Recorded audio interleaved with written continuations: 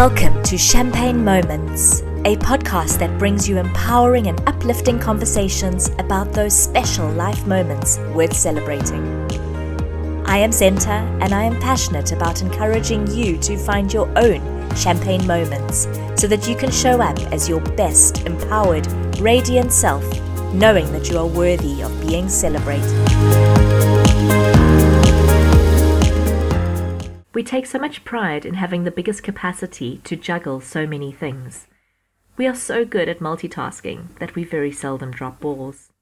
We keep them all balancing in the air, sometimes focusing more on one than the other, but still trying to give them all just enough attention to stay elevated. The problem with all this juggling is that we can miss out on some of the champagne moments life is offering us. I feel that I have been juggling so madly this whole year. I should probably join a circus. The last few weeks in particular have been all about keeping those balls in the air. I come out of a meeting to find 67 messages that all need to be dealt with immediately, plus the emails, the missed phone calls, the messages on other platforms. It often takes me another few hours just to go through them all. These are commitments that I have made to my business, my clients, to serve on committees, to friends and family, and more. They are all so important to me that I do not want to drop a single one of them.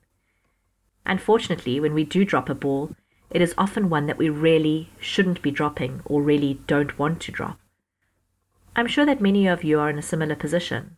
So how do we juggle everything while not dropping balls and still taking care of ourselves? I have learned so much this year, and one of the biggest lessons has been to juggle even more than usual and still take care of myself. A few months ago, I was close to dropping not just one, but all of my balls, and I needed to step up and make better choices for myself and my own well-being. Yes, it meant adding another ball to my juggling mix, but it was a ball that would help sustain and support all the other balls, and myself, as I kept them all elevated.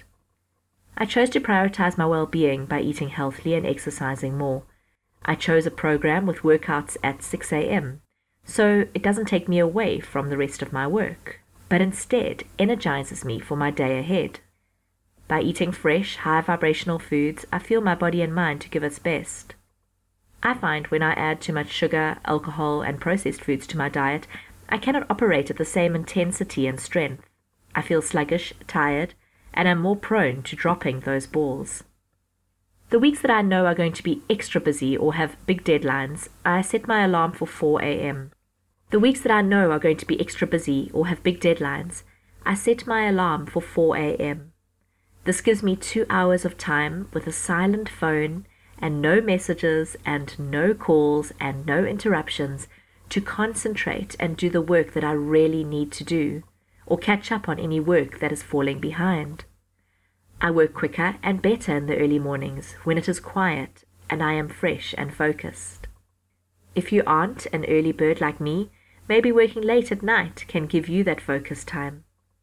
I also plan my weekend so that I know my work hours and relaxing hours ahead of time.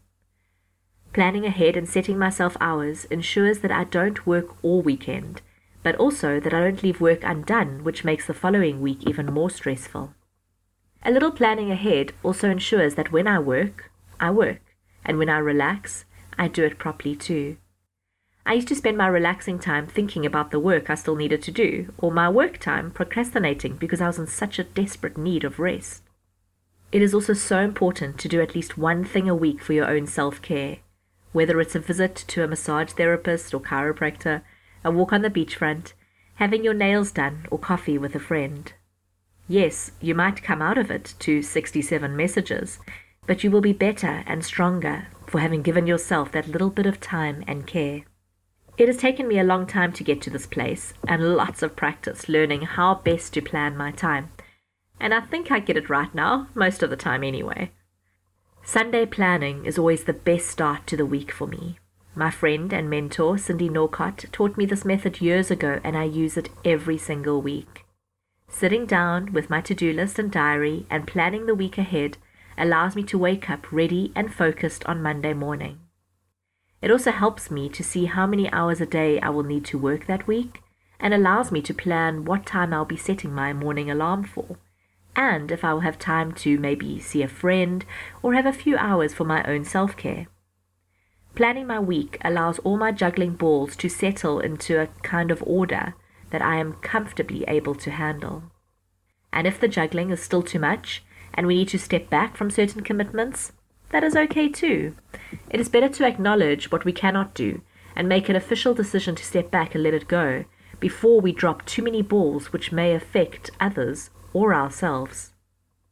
As much as we are all amazing jugglers, sometimes the choice to gently hand over one of our balls can save all of our other balls and allow us to celebrate more of our balls as champagne moments.